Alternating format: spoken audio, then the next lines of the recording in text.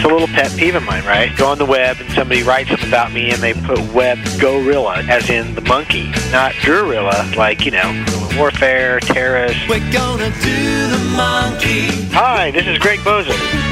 Do the monkey. A.K.A. Monkey Boy. Monkey. Sometimes I get a little pissy. That's alright. But I gotta tell you, dude, he made you look like a good chimp. He did.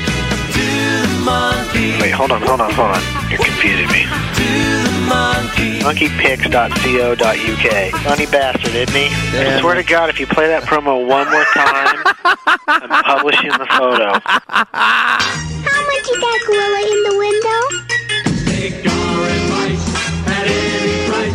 A gorilla like Magilla is mighty nice. Gorilla for sale.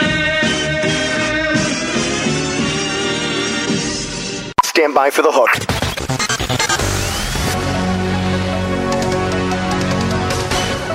Welcome to The Hook with Katie Kempner, Vice President of Agency Communications at Crispin Porter Bogusky, the most awarded advertising agency in the world.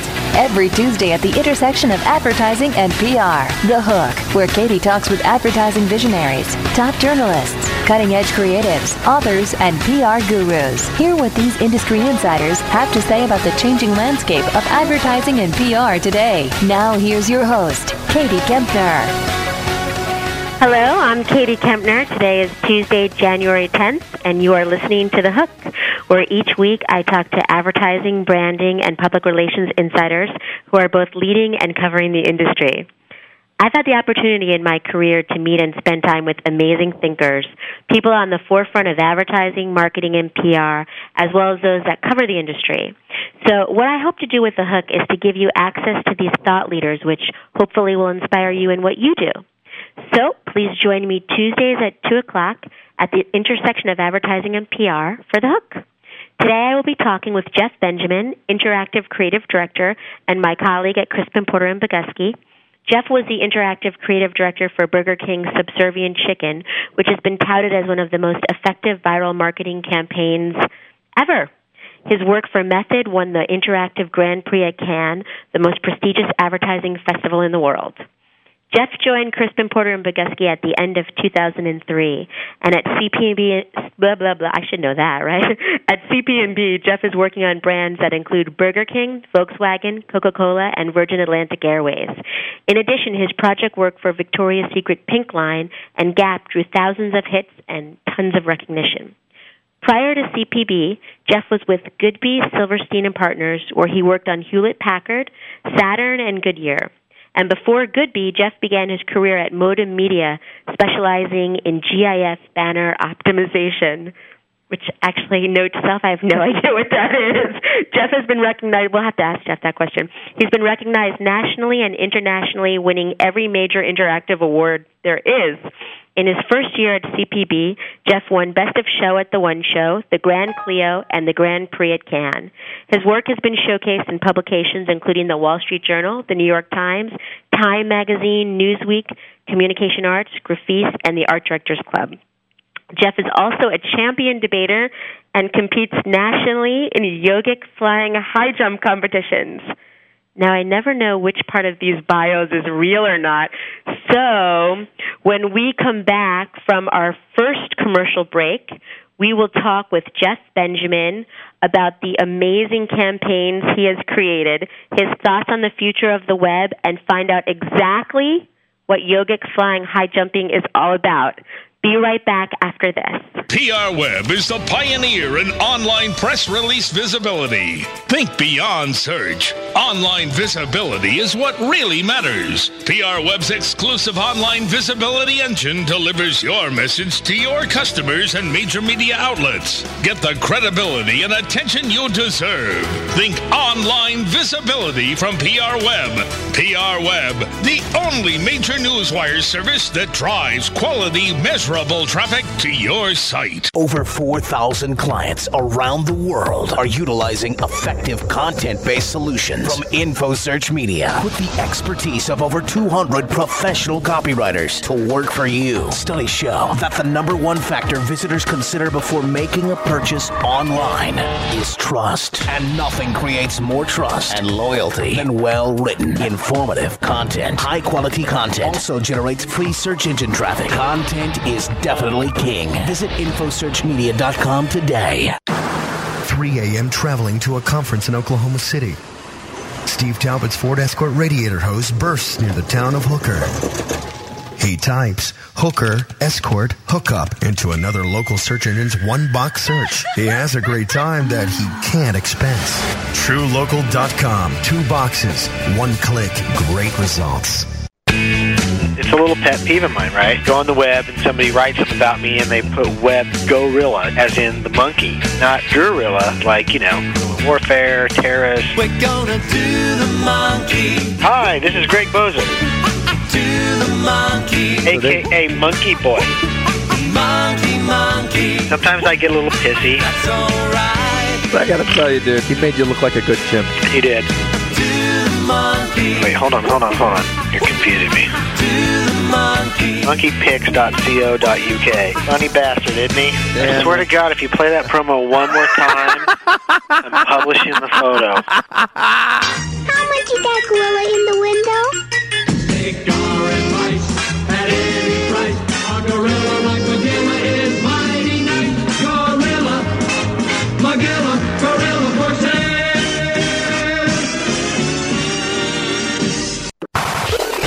Commercials off. Stand by for the hook. Now here's your host, Katie Kempner. Hi, welcome back to The Hook. Today we're talking with Jeff Benjamin, Interactive Creative Director at Crispin Porter Bogusky.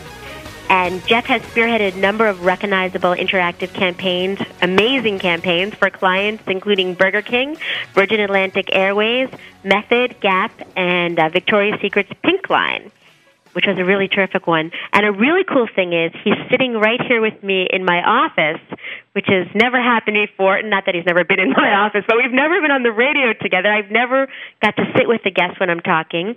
And I'm sitting here with Jeff and the most unbelievably beautiful roses that my amazing husband Frankie sent me yesterday. And it seems like it's shaping up to be a really great hour. So without further ado, hello, Jeff. Welcome. Hey there. How are you? Thanks for having me on. Absolutely. So, Jeff, I usually start out by saying, tell me a little bit about yourself, but I have to just ask you, yogic flying high jumping. Is that a joke? It is a little bit of a joke. When I was interviewing here, I was going back and forth with Alex's assistant, Veronica, and I started to develop a little bit of a crush on her. And I was looking for funny material to put in my emails to her, and something I stumbled across was yogic flying, which is actually a real competition that they do, and it's held every year. And these yogic masters they'll go into the lotus position, and they'll basically jump as high as they can off their butt onto mattresses that are stacked, and it's done by how many mattresses you can jump onto. And it's done in large arenas, and people cheer and stuff. I didn't know it was happening, but it was pretty funny, and it worked. And it worked. And how long have you guys been going out now? I think it's a little over 2 years. I think she thinks it's less. You're an adorable couple, and if anybody would like to take a look at them, they just have to look in the pictures section of Adweek at the holiday party pictures, where there's a very cute picture of the two of you. Anyway, tell me a little bit about yourself and how you ended up at Crispin Porter Bogusky. Well, I started when I went to college. I didn't think I was going to get into advertising. I didn't even know it was a real job. I went to school. I was studying, I think, biology at first, and then I decided I wanted to be a lawyer. So I was studying poli-sci and econ, and then one summer I got a job at the auditorium on campus, and just doing copywriting for their press releases.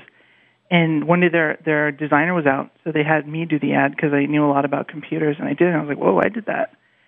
And after that, they gave me more and more of those types of projects because I liked it and I was pretty good at it. And then after that summer, I sort of saw myself doing that kind of work as opposed to pushing settlements and divorces, which is what you end up doing if you go into law. And yet that's sort of where all the money is. But I guess that's somewhere I realized that's what I was really passionate about. When I went back to school, I started hanging out more and more in the art department, skipping my classes, skipping my econ classes, skipping my poli-sci classes, and just hanging out there and learning about the computers, learning about design, talking to the students. I learned about typography and design and the grid and all of that stuff just from hanging out with like friends and students. And I did that for a semester, and I decided, well, I can't keep going back to these classes, and my parents were really upset. I think I had like a 0.0 GPA. There may not have been a choice to drop out, but I just decided to leave and get a job. I interned for 3 months at a very, very small interactive agency. And then after that 3 months, I found I interviewed at a larger one, Modem Media, which at the time was, and it still is a really good interactive place. And I kind of charmed my way into the job. I had a little bit of a portfolio, but it was made up of things like table tents and small newspaper ads. But I think I was able to show how passionate I was about advertising, about the interactive space, and they gave me a chance. And that's that I worked there for about 2.5 years, and that's where I really built my portfolio, learned from everyone, and I treated every project as an opportunity to better myself. To learn, but also this was going to be something I'd put in my portfolio, so I was very efficient about it. Worked there for 2.5 years, and it was in Connecticut. Decided I needed to get out of the burbs, so I quit. I just quit my job. I didn't really have another one lined up, but I knew I wanted to be in a city like New York or San Francisco. And then I didn't have anything lined up. I had been working so hard. So I just ended up living off of the stock options that I had for about 3 months. And you would think that not working is pretty good, but after about 3 months, you realize that while you have nothing to do, your friends actually have work, so there's no one to hang out with. Right, and you had been busy. You had gotten those stock options from specializing in GIF. Banner optimization. Right, GIF banner optimization. Right? GIF. I don't know if it's GIF or GIF, but it's basically what when I started out in Modem, I started out from the very, very bottom. I came there and I was, people had designed banners and I was optimizing them for the right file size. I've basically gone from the very beginning and worked my way up. But I think that's helped me now in that I understand the space a lot more. I was there once doing, optimization, doing the grunt work. And what people that can't see you don't know about you, because I'm looking at you right now, is you have one of the nicest, warmest smiles of anybody I know. So I can see how you worked your way up as if it wasn't even anything. Yeah.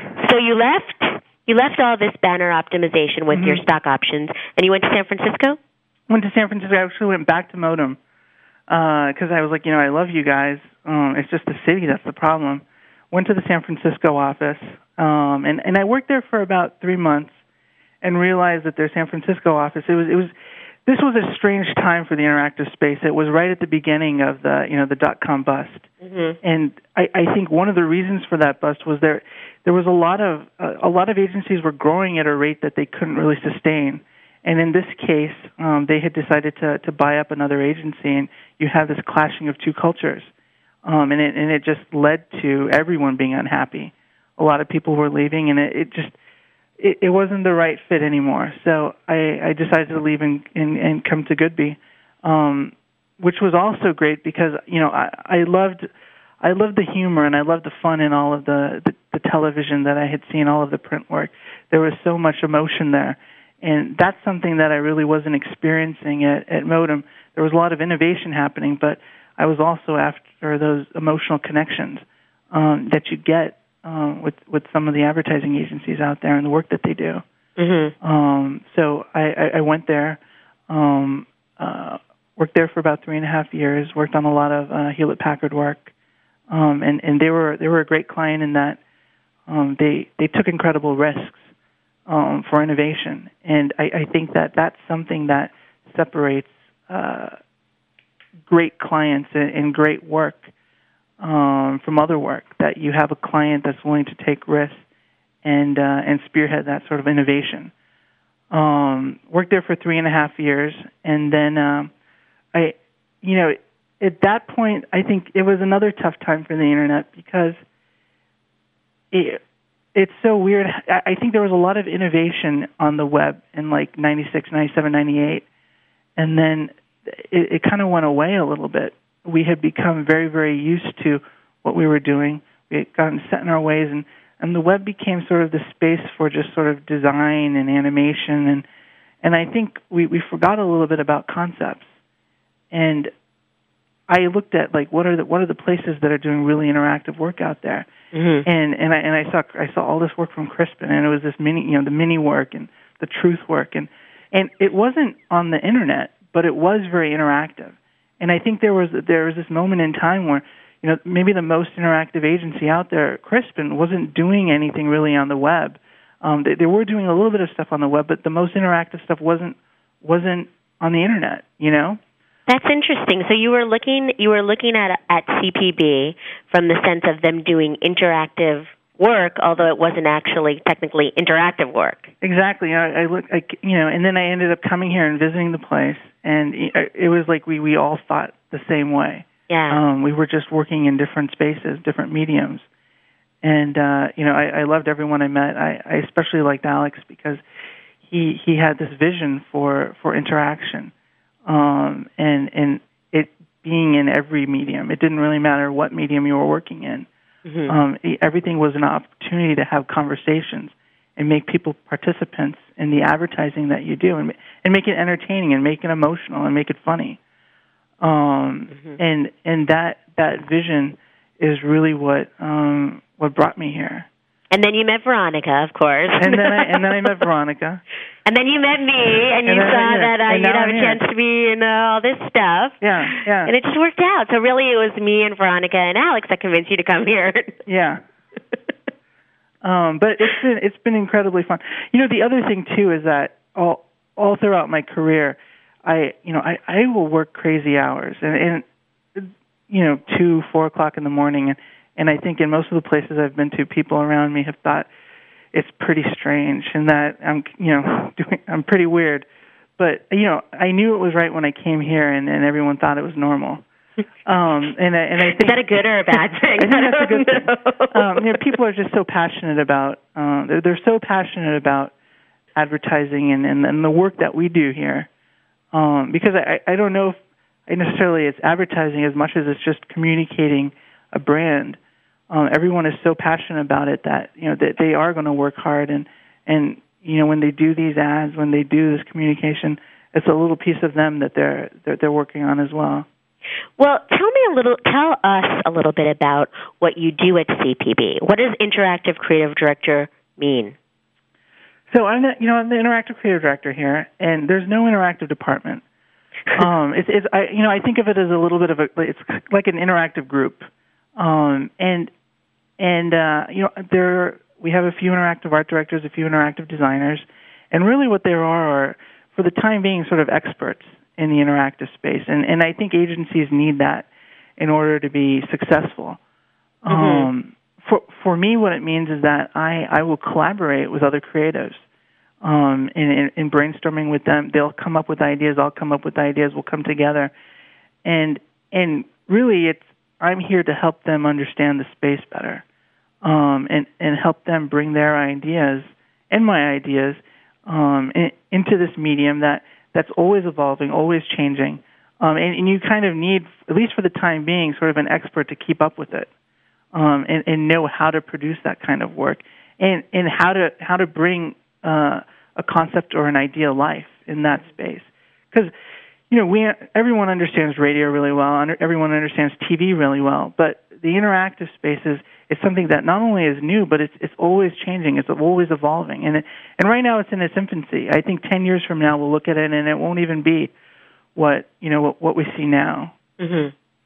But that's why I'm here, and I think it's worked out really well because of how open everyone is to the interactive space. Like I said before, I mean, interactive is a part of the culture. Yeah. And I think to be successful, you have to have not just interactive people who are good, but you also have to have great creative people who can come up with ideas and concepts who are also embracing the interactive space and wanting to work hard in it. So how do you keep current then on something that's so fluid and always changing?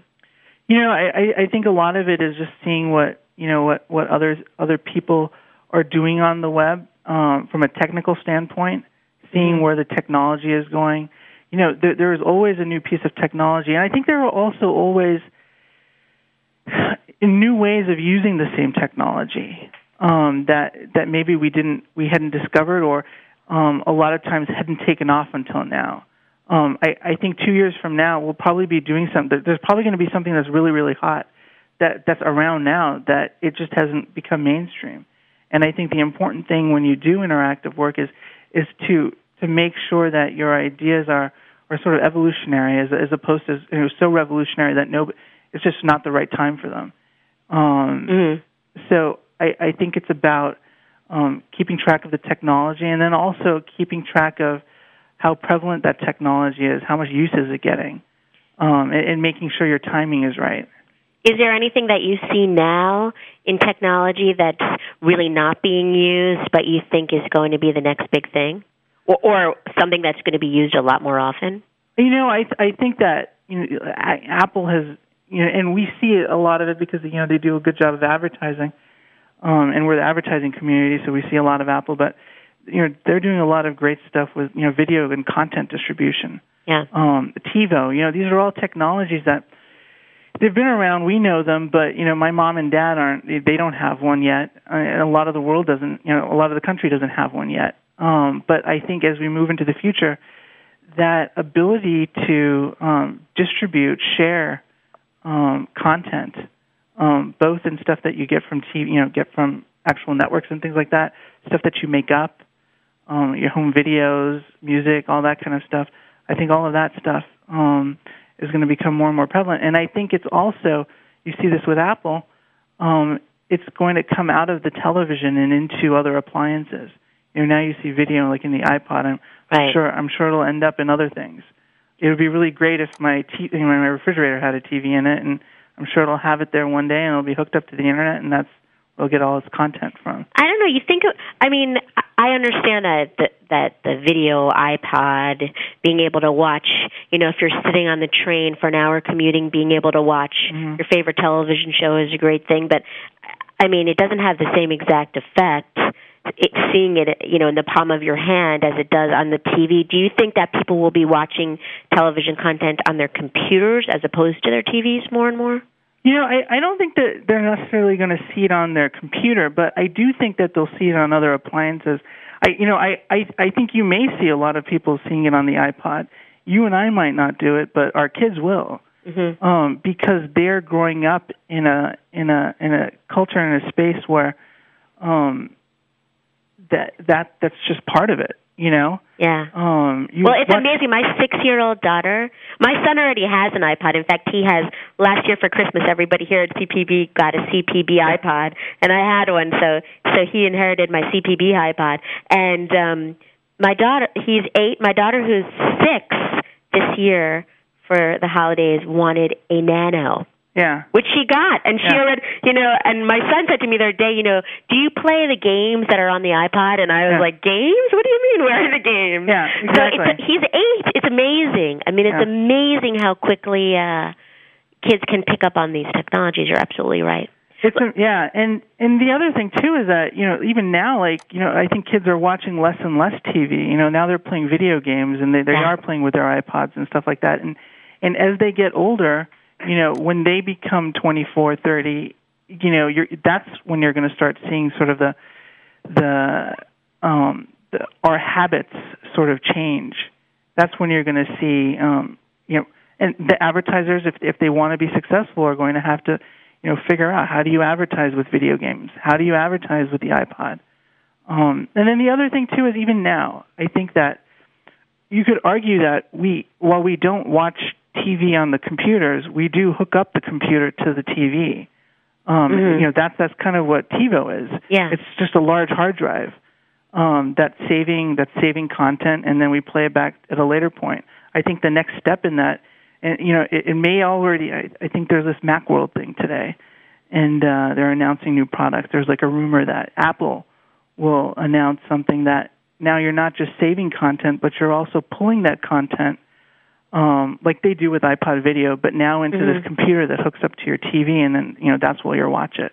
I don't know if that's true or not, but that's phenomenal. It's not very far off. Yeah. If it didn't happen today, it'll happen soon. Yeah. Where that computer sort of becomes your hub, and that's also the internet. It's not Netscape. It's not Safari. Yeah. But it is the internet. That ability to, I'm in my house, pull something from somewhere completely different. That's using the web, and it's an open channel for like interactive advertising. You're absolutely right. I wanted to ask you about webcast, because you had said to me when I originally said I'm going to do this webmaster radio show, you said let's make it into a webcast. What do you think about webcasts? I mean, I don't really understand them that well. Where are they now, and where do you think that they're going? Yeah, well, there are a lot of different things. I mean, there like I guess webcast is there are like podcasts. Yeah. There are these like video podcasts. And it's because I have such good hair, right? Yeah. I'm not having a really great hair day today, but I don't know. It's not terrible, right? Yeah, it's pretty good. It's very good. You just got some bounce to it. Yeah, well, But it's so cool because anybody, when you think about listening to the radio, right? There are only like 10 stations, like on FM, that at least for me, that come in clearly. But now when you look at webcasts, like podcasts, video podcasts, internet radio, all these different types of things, it opens up to the idea that there are an infinite number of stations, and that I could have my own station. And this notion that I guess it's like it's the promise of democracy in a weird way, that like I have a voice, and the weird thing is that there are listeners out there. And we were talking before this, before about, does anybody listen to this show? Which we're still not totally sure of, but we hope. Not totally sure of, but I think there are people. And then the other cool thing is that it doesn't have to be live. You know, this show may be super popular a year from now. But you have a smirk on your face when you're saying that. No, I'm kidding, but you're making a point. I was going to make another joke. I was going to make another joke, but, this is sort of like, people will go back and, learn from these things, and I think that's also a really cool part about this sort of archiving of information and picking the best, that I can sort of select the best content, or the content that's the most relevant to me. Right. Exactly. And listen or watch that. Right now it's a lot of listening with podcasts, but, I think it's going to become really big with watching as well. And Apple is doing a great job of democratizing that as well, that like now, anybody can come up and make a movie, do special effects. The same thing it did with print, books and printing.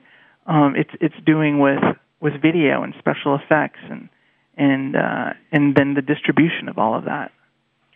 That is really, really.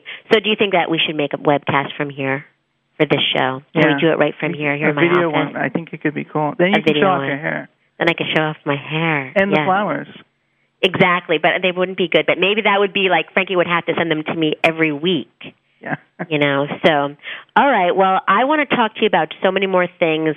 I've promised before on this show, if anyone listens to it, that I was not going to make this a Subservient Chicken show. But because Subservient Chicken has been such a phenomenal success, I do want to ask you about that, and I want to talk to you about other viral campaigns that maybe you haven't done but you think are interesting. So after this break, let's start with the Subservient Chicken. We will be right back after these messages. A rose by any other name would still be the same.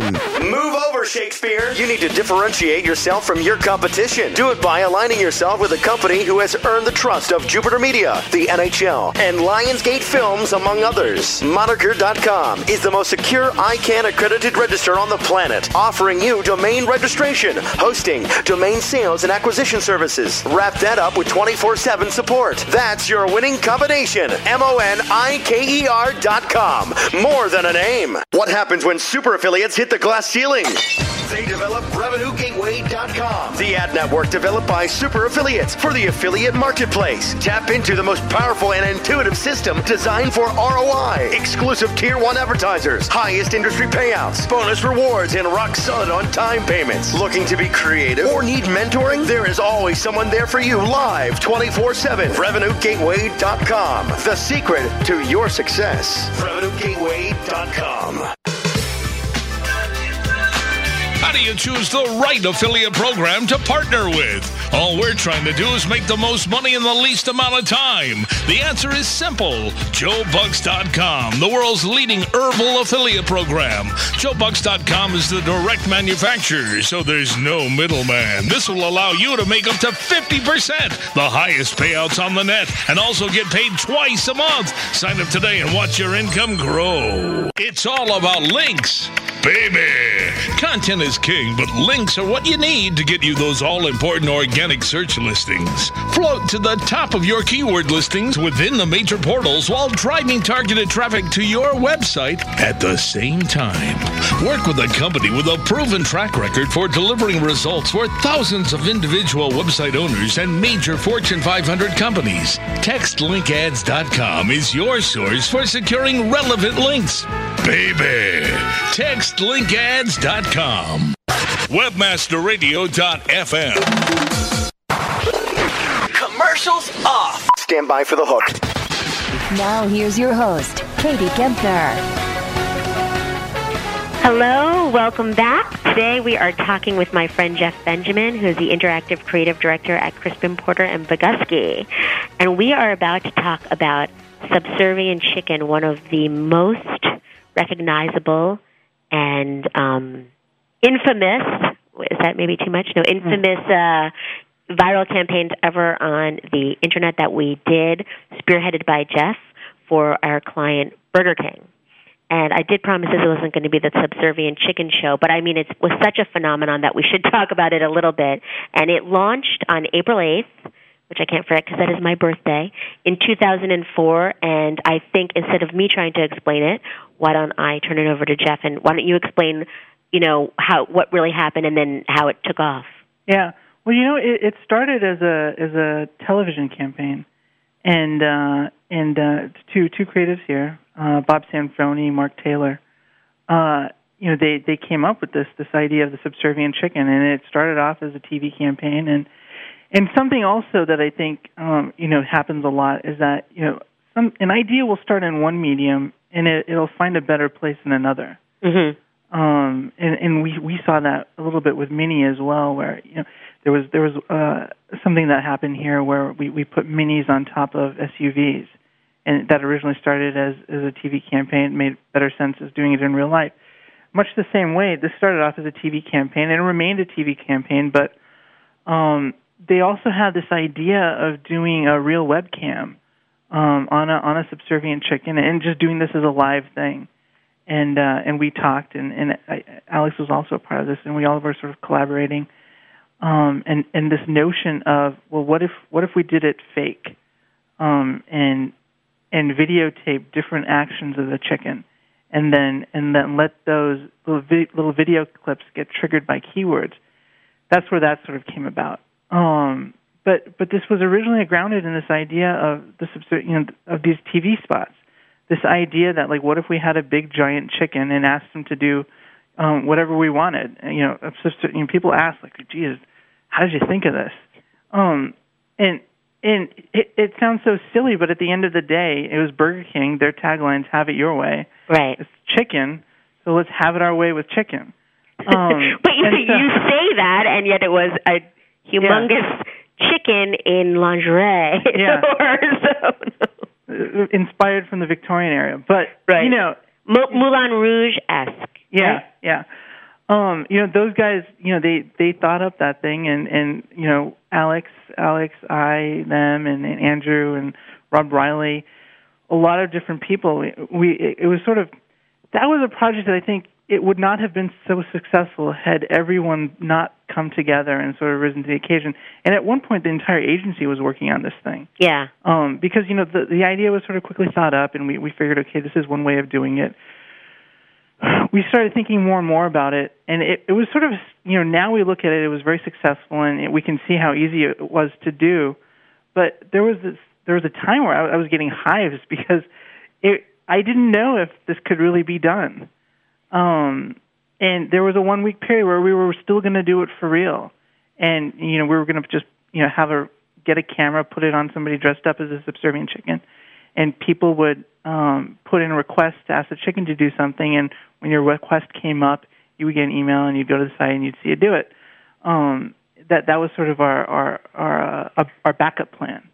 But the more we thought about this, the more we researched it.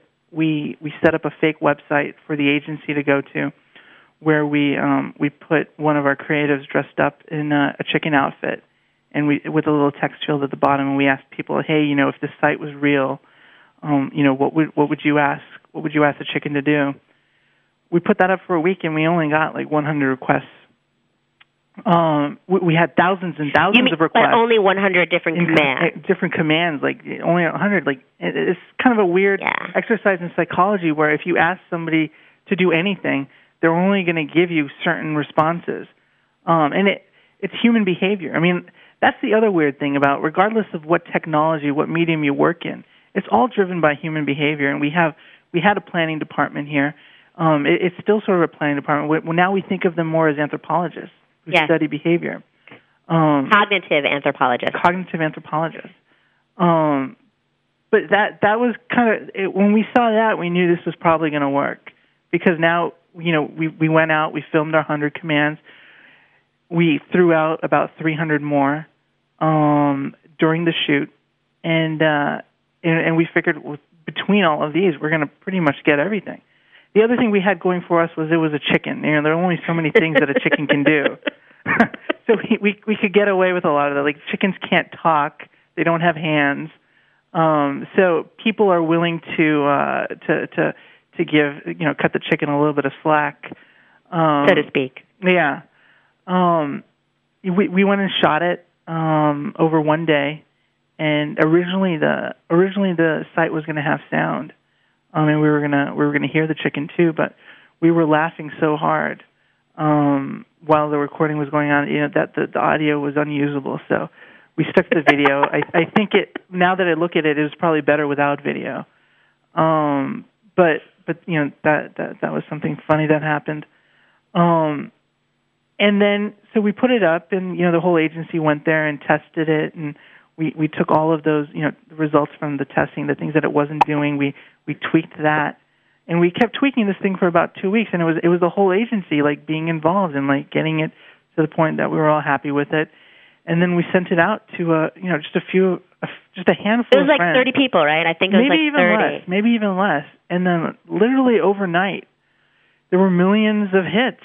And it, I think we all thought it was really cool, and we thought it would probably be successful, but that measure of success, it didn't really hit us that something could be that successful, that an ad could cause that kind of phenomena, that so many people would be interested in it. And it started it was so immediate, and it quickly passed on beyond the advertising community. I think something that tends to happen is that advertisers will do something, and it'll get a lot of traffic, but it won't get enough traffic to go beyond the advertising community. Mm-hmm. Your traffic will come from people seeing it on certain advertising sites or reading about it in a magazine. And I think the challenge for brands is to go beyond that community. Well, for Subservient Chicken, it immediately went beyond that community and entered. It found its way into pop culture, and then television was looking at it. It was on morning shows. It was on the news, and there was just all this free media for Burger King. I think people still wonder, geez, there wasn't a giant logo there, or there wasn't this immediate recognition for Burger King. The reality is that there was probably a 1 month period there where Burger King was mentioned more times than maybe it ever had been, because people talked about when the brand was embraced, it was when they were talking about it. Yeah. And sometimes that's, in this case, more important than just seeing a logo. You want people to be talking positively about your brand and being entertained by it, and I think that's what happened. I think that's what happened with Subservient Chicken. That's why it was so successful. And I think that's what I think advertisers now are still trying to chase. Like, how do you replicate something like that? To a degree, I think we also owe it to a little bit of timing. We were at a time with the internet where there wasn't really anything like that out there. Most of the websites and advertising communication you saw they were either banners or there were these large sites that were basically brochures. There wasn't a lot of small entertainment, and I think this is something that sort of sparked that. Well, going back to what you said before about different technologies, and one of the things that you have to do is to keep things current. Do you think Subservient Chicken would have worked the same way today? As effective? I think that it would have. I think it would have been successful, but it wouldn't have been as much of a phenomenon. Mm-hmm. That we were in a time where people were waiting for something like that. Yeah. And you kind of see that we owe it a little bit to luck too. I think there are some things that come out that are really great, and you just wonder why it never took off. And it could be because it launched on a Wednesday and not on a Thursday. Yeah. And we, over here at Crispin, we studied those metrics to the point of we know what days are better to launch things. We know when you're going to get the most amount of traffic. We know when you're going to get the most amount of pass along of the site. And I think all of that stuff is really important. And a lot of advertisers, a lot of agencies are scared of that information. They're scared of metrics and statistics. And I think of it as something that you really learn from. It can help the project you're working on become better, and it can also help future projects that you work on be better if you understand how people interact with your brand online. Yeah, I think that's certainly not to make this like a Crispin Porter Bogusky commercial, because that's not what I want it to be at all. But I do think that one of the interesting things that I always find surprising is that people often see our shop as sort of, creative for creative sake, when in fact we, have an extremely extensive research and planning department and use it in all aspects of what we do. We do nothing like creative for creative sake, trying to win awards. That is a happy byproduct of some of the work that we do, but it's certainly not the, objective ever. Yeah, ultimately, not only are our clients interested, but we're interested in that. Yeah. And I think of it as almost like keeping score a little bit, of knowing how your site is doing, and being able to evolve it, evolve the brand, evolve the website you're working on to sort of meet how people are interacting with it online. The only way of really knowing that is by looking at that data. What do you see? So let's go now from Subservient Chicken. What do you see as some of the most interesting viral campaigns that are out there right now, and not necessarily, just ones that are out there? One or two. I think there's a lot of interesting advertising stuff that's coming out now, but I think still the stuff that's really working, that's really viral, seems to be the stuff that's completely unrelated to advertising. There's this guy, Alex 2, I think is his name, and he did this $1 million homepage where he had a homepage made up of 1 million pixels, and he sold each pixel for $1. And I think he sold them for in blocks. But I think he's about to reach his $1 million mark. You're kidding me. But this is something that was getting passed around everywhere. And it's the power of a great idea, If an idea is great enough, people will want to share it with other people. We always think of the internet as something like, if an idea is good, it's something that you're going to want to tell your friend about, or on the water cooler or through email. We want to make something that's an excuse for someone to communicate through email. because people are always looking for excuses.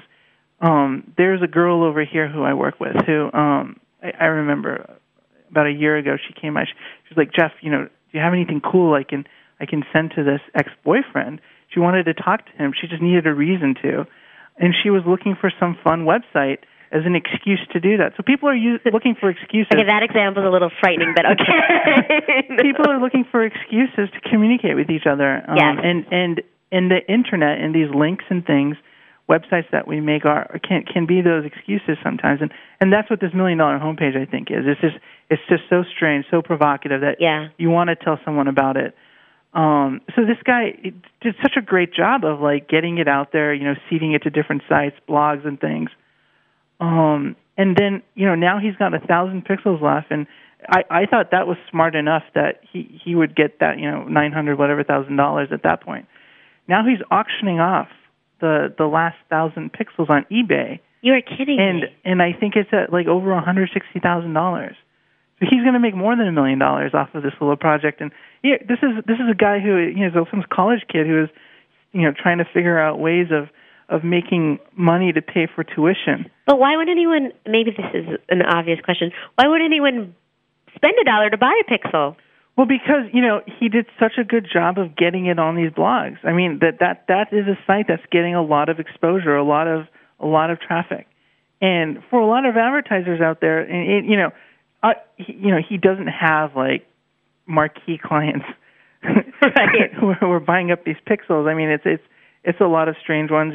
People who are just doing personal things, and then also I think there's some casinos and things that are advertising on there that are they're just concerned with getting as much exposure as possible. I mean, for them it makes sense, I guess, to them because they're getting a lot of exposure.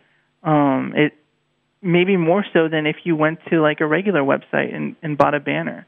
Mm-hmm. People not only are looking at it, but they're talking about this website, and it's one page, so you're going to look at everything. So yeah, and so I think that was really viral and successful. The kid who did in much the same way as Subservient Chicken, in that we really didn't know how successful it was going to be when it launched. Another kid, he did the Numa Numa dance. Oh, right. And here's a viral thing, and this was actually the first time he had ever done anything with his webcam. He does this little dance, and I guess he shares it with some friends, and then they pass it around, and it becomes this another phenomenon. And all of a sudden, he's on Good Morning America. These things are so just extraordinarily successful, and I think for advertisers, I don't know if I've seen a lot of advertising that's become a phenomenon like that. Mm-hmm. And I think part of it is that it's a very difficult thing to go in and say we're going to be that successful. Sometimes it just happens. Yeah. You talked about blogs and getting things out there on blogs, and I wanted to talk about how blogs, can best be utilized, because I don't know that. I mean, I know a lot about the blogs that I sort of look at because people are talking about advertising, but I don't really. You tell me what your feelings are on blogs and where they fit in. I think blogs are really great for a brand, but they can also be bad for a brand. It depends on what they're writing about. Right. And we talked about it once about should we hire someone who's an expert in blogs who can build sort of relationships with the writers and things, and it's kind of not something that you can do, because just like podcasts, just like these webcasts and things that we were talking about, these are just all these individuals out there, and these are sort of their radio stations, these are their newspapers, and they don't like it when you try and make them write about something. So the best you can do is just share something with them and believe in I guess you're not going to want to share it if it's bad, but you will want to share it if you believe that the creative is good and you believe in it, because then they're probably going to write something good about it. And if you get something written about in a blog, especially some of these larger ones. What are some of the ones that you look at? I think some of the ones that get a lot of traffic are like Fark, Boing Boing. There are other ones like I Am Bored, and these are all these sites that you kind of go to when you're on the web and you want some entertainment.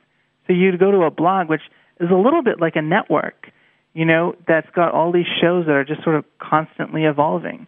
And the shows are links and commentary on those links. So those are some of the larger ones that, you kind of always know you're going to get something good. But it is this double-edged sword, because if they don't like something or they don't like the way you're doing something, they'll also write about it. Ultimately, a blog is an opinion, and people everyone's have got good one. opinions and they have bad opinions. Yeah. And they'll write about whatever they want, and it's very dangerous for a brand to not. We just looking at the blogs and reading about things, brands can die because of things that are written about them on a blog, and so it's also important for people, for brands and advertisers to be aware of their people, because unlike 10 years ago when you really, you could do something and no one's going to care, and if they do, no one's going to hear about it. Now that's different, because blogs will let people. It gives people a voice. But isn't that? But that's extremely dangerous, because what if there's really if a blogger can just be one person trying to get the word out in a very nasty way? Are you saying that there's just no controlling them, no matter what? I don't know if there's any controlling them. I think that they will do what they'll do what they want to do, and I think that's fine. I think that's good. That's the great thing about the internet, that they can have that kind of freedom. But in your communication with them, I guess you just have to be straight up with them. Like when we talk about seeding work and stuff like that, we do it very honestly. We're just sharing work with someone the same way you would share work with a newspaper or a magazine. And you have to leave that opinion sort of up to them, because I actually think it's bad when you pretend to be something you're not, or you try and trick your way onto a blog. Yeah. And a lot of places do it, and these blog owners, they'll call you out on it, and then all of a sudden it becomes a very, very bad thing. But there's something that's there, and there's something that advertisers are going to have to learn how to work with. And then you also see brands who sponsor a blog. Like Sony. I think there was a blog that was part of the Gawker Network that when it first came out, Sony sponsored it. And so they were kind of like the central sponsor of them, and all of the content was geared towards technology. So that's another way. Is it as real if it's a blog? Then is somebody monitoring it, or does it have the same validity? It doesn't have the same validity, and in that case, I think they were able to get away with it a little bit more, because it grew from a blog that did have a lot of respect, like Gawker and Gizmodo. I think those are some of the other ones that are part of that network. But I guess in the end, I really don't have the answer how you talk to these people, and I honestly don't think anybody else does either. Right. I think that's something that we have to figure out, and it may be something that we never figure out. It's just something that they're there, and when it works out, I think it's really great. When it doesn't, you have to sort of control it a little bit, and be careful how you communicate, and ultimately what they'll write about. Yeah. So I wanted to ask you one more thing, and then I sort of wanted to move on. But so you said that some of the best advertising, or some of the best viral campaigns that you have seen on the internet recently are not advertising. But how do you see the internet best use in terms of branding? Like, how can it be best used? I think it's best used when it's a conversation with people, when people feel like they are participants with the brand. Because that's what separates the internet from radio and television. In those mediums, people can't be participants. Whereas in the internet, I can have a website, and my interaction with it will create my interpretation of the brand. I think that's why Subservient Chicken worked. If I don't interact with it, it's probably useless. But but when I interact with it, I have this deeply personal, really funny connection to the brand. And my experience with it is completely different from somebody else's. And so there are two things you get there. One is that participation with the brand and the entertainment that you get from it. And then the second thing is how unique it is to you. It really, the brand becomes a reflection of yourself. And for some people, it'll be one thing, and for other people, it'll be something else. But I think it, in its best use, and when the internet really excels, it's when brands can create these sort of participatory experiences. Now, I also think that the internet gives us a lot of other ways of using it. You know, something like BMW Films, I think, is great. In that case, it's not about being a participant, it's about distribution. I can make a movie and distribute it to a lot of different people cheaply in a way that I couldn't get. I could never have done that on television. It would have been so expensive. But on the internet, it becomes possible because of distribution. Other things that are great, like community building, like something like MySpace. Or you haven't even mentioned my favorite way to use the internet, just shopping. And shopping. I mean, you know, we had done something with Borders where we created a website that lets you figure out the perfect gift for your loved one, and you would mix different attributes of that person, and then it would suggest the perfect Borders gift, like whatever book or DVD or music. So the internet is pretty powerful there, where and I think that talks a little bit to that subservient chicken notion of being a participant and then also getting a very unique experience in a tool. Tools and things like that are pretty good. You see that a lot with car sites as well. How that the car website is sort of the ad on the internet for a car company. I think the really good ones are ones that are effective tools, along with being a good ad. Well, this is great information, and I appreciate you sharing it with me. And I want to just switch gears a little bit and just ask you, you've really been able, you've been able to create an amazingly interesting and exciting career for yourself, which you explained to us how you did at the beginning of the show, where, you are on the cutting edge of doing all this terrific stuff. You've been asked to be a judge at all these amazing award shows, which in this industry is a clear indicator of the respect you have within the industry. Do you have any advice for anyone who's sort of starting out, or not starting out, but sort of is stalled at where they are right now? I think that because I, to a degree, felt stalled, and I felt stalled in college, which is probably a better place than if you're stalled, as a lawyer making $100,000 and now you got to start over again. But, my advice is that people have to take risks in their career, and they have to sort of have faith with where their passions lie. I knew, very early on that, I was very passionate about advertising. I had debated in college, and I was really good at it. And that's the part about law that I liked. But really what it was that I liked about debate was being in front of people, being persuasive, being witty, being funny. That's where my passion was. And convincing people. Those passions had more to do with advertising. So I realized that's what I was passionate about, and I worked hard. And it's not easy. I really was there at 2 and 4 in the morning, almost every night, because I had to make up for my lack of knowledge. I had to learn very quickly. But ultimately, I think you will find that the people who are the most successful, and it's not just about advertising, it's any medium, are the people who work harder at it.